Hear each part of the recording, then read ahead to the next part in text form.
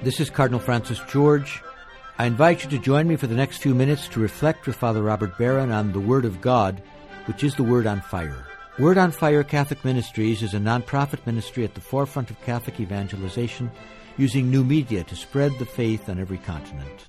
Father Barron challenges us to open our hearts to the Word on Fire, which is God's word of love for each of us. If our hearts are open, the Lord can change and transform us so that we might speak with love about the one who is love. The global benefactors of Word on Fire, with the support of the Archdiocese of Chicago, now present Word on Fire. Peace be with you. Friends, last week we heard the prophet Isaiah speak of God's holy mountain. Mount Zion, the place of the temple, the place of right worship. He told us that peace would break out among us only in the measure that together we made the praise of God paramount. Remember, God's mountain raised above all the other mountains and hills. Now, our first reading for today, this second Sunday of Advent, takes us from chapter 2 of Isaiah to chapter 11. But we're continuing our exploration of the Lord's mountain. Isaiah comes back to this image again and again. The mountain Isaiah describes looks, if you want, both backward and forward. It looks back to Adam and the Garden of Eden, and it looks forward to Christ and the heavenly Jerusalem. Let me say that again, so just kind of keep this image in your mind. Think of Isaiah's holy mountain in the center of your mind, and it looks back to the Garden of Eden. It looks forward to Christ and the heavenly Jerusalem. I think we're meant to keep all these in our minds at once. God's intention was, looking back now to Eden, that we as human creatures would live within a watered garden. Symbolically, it means a place of integration and harmony under the aegis of God's law. Sin is the interruption of this harmony. So when Adam and Eve turned from God's ways and arrogated to themselves the prerogative of determining good and evil, they transformed in very short order the garden into a desert. This is the symbolically biblical way of talking about what was meant for us and what goes wrong. Now, to address this problem, God chose a people, the people Israel. A people who would listen to God and worship Him aright and abide by His law. You see what all that means? Their minds, their hearts, their bodies would become aligned unto God. That's the whole purpose of the Old Testament law and liturgy and covenant and prophecy. All of it was meant to bring Israel back online in the hopes that the beauty of their friendship with the Lord would then be a beacon to the rest of the world, bringing everyone to the praise of the true God and restoring thereby the beauty and peace of Eden. Again, keep in mind that kind of missionary purpose. Adam was meant to be the priest and king of Eden, but his purpose was ultimately missionary, to Edenize the world. Israel, too, is meant to be a new Eden. Israel's a new Adam, if you want. But Israel, too, had a missionary purpose to bring this life now to the whole world. Another step in this process, think of the great story of Noah's Ark. What is Noah's Ark but a floating Eden? A remnant, if you want, of God's good order snatched from the sinful world. Stay with that image for a little bit because we'll come back to it with Isaiah. This floating Eden, where a remnant of God's good order is preserved, and the animals on the ark, evocative of the animals that God created. Now, what's the instantiation of Noah's Ark in space and time but the temple in Jerusalem? The temple which was the very center of Israelite life, the place of right praise. The temple was, if you want, Noah's Ark now come to rest. The temple was, if you want, Eden planted in the midst of Israel. And this is precisely why Isaiah sees the holy mountain as a kind of new garden. Now, as every prophet, including Isaiah, tells us, this holy mountain, this place of praise, was not altogether holy. The praise offered there not altogether righteous. And therefore Israel began to hope for a priest king who would definitively preside over the holy mountain and set it utterly right. You see, now I'm looking forward. We look back from Isaiah's holy mountain to Eden, which it recapitulates. But now we look forward. What's the fulfillment of the holy mountain when it's utterly a place of right praise? This is what Isaiah is prophesying today. Listen. The Spirit of the Lord shall rest upon him, a spirit of wisdom and understanding, a spirit of counsel and strength, and his delight shall be the fear of the Lord. Whom is Isaiah speaking of?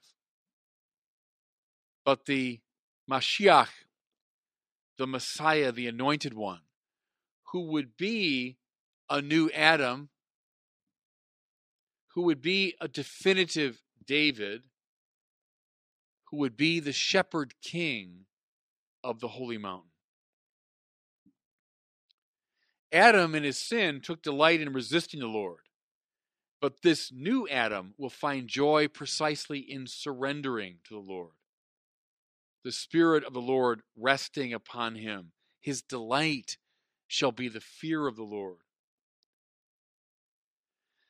And this will give him wisdom and understanding. In light of his submission to God, he will know what to do and how to live. You see how that works? Submission to God becomes the light of wisdom. I mentioned it last week. If we don't love God, we won't know what to do with the other goods of our lives. In fact, they're going to turn on us. But if we do love God, then we will have the wisdom and understanding to know how to deal with them.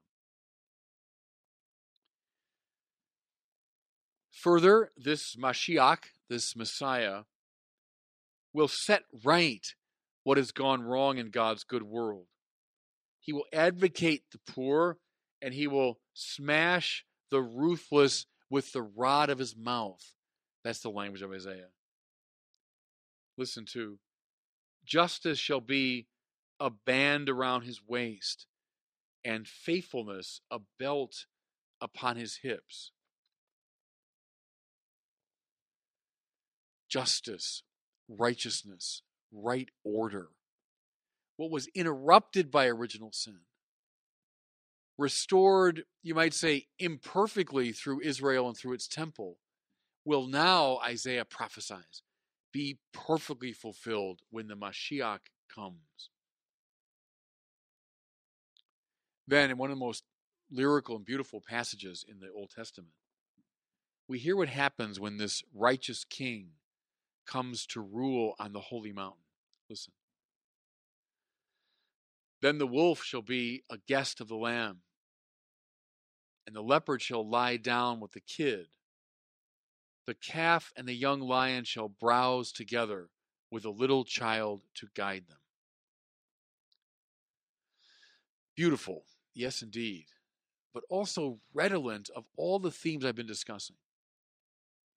Can you see how this is a recapitulation first of Eden, a place where human beings and the animals, it means all the aspects of God's creation, live together in harmony.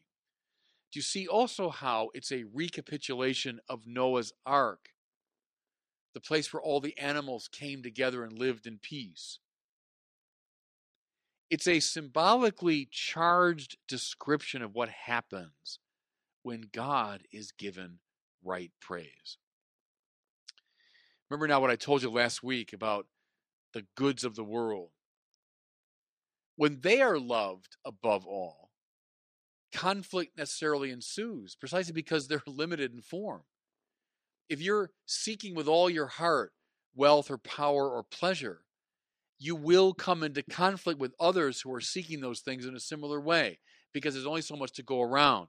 But when God is sought, God is worshipped above all, then all of us can harmoniously love him absolutely.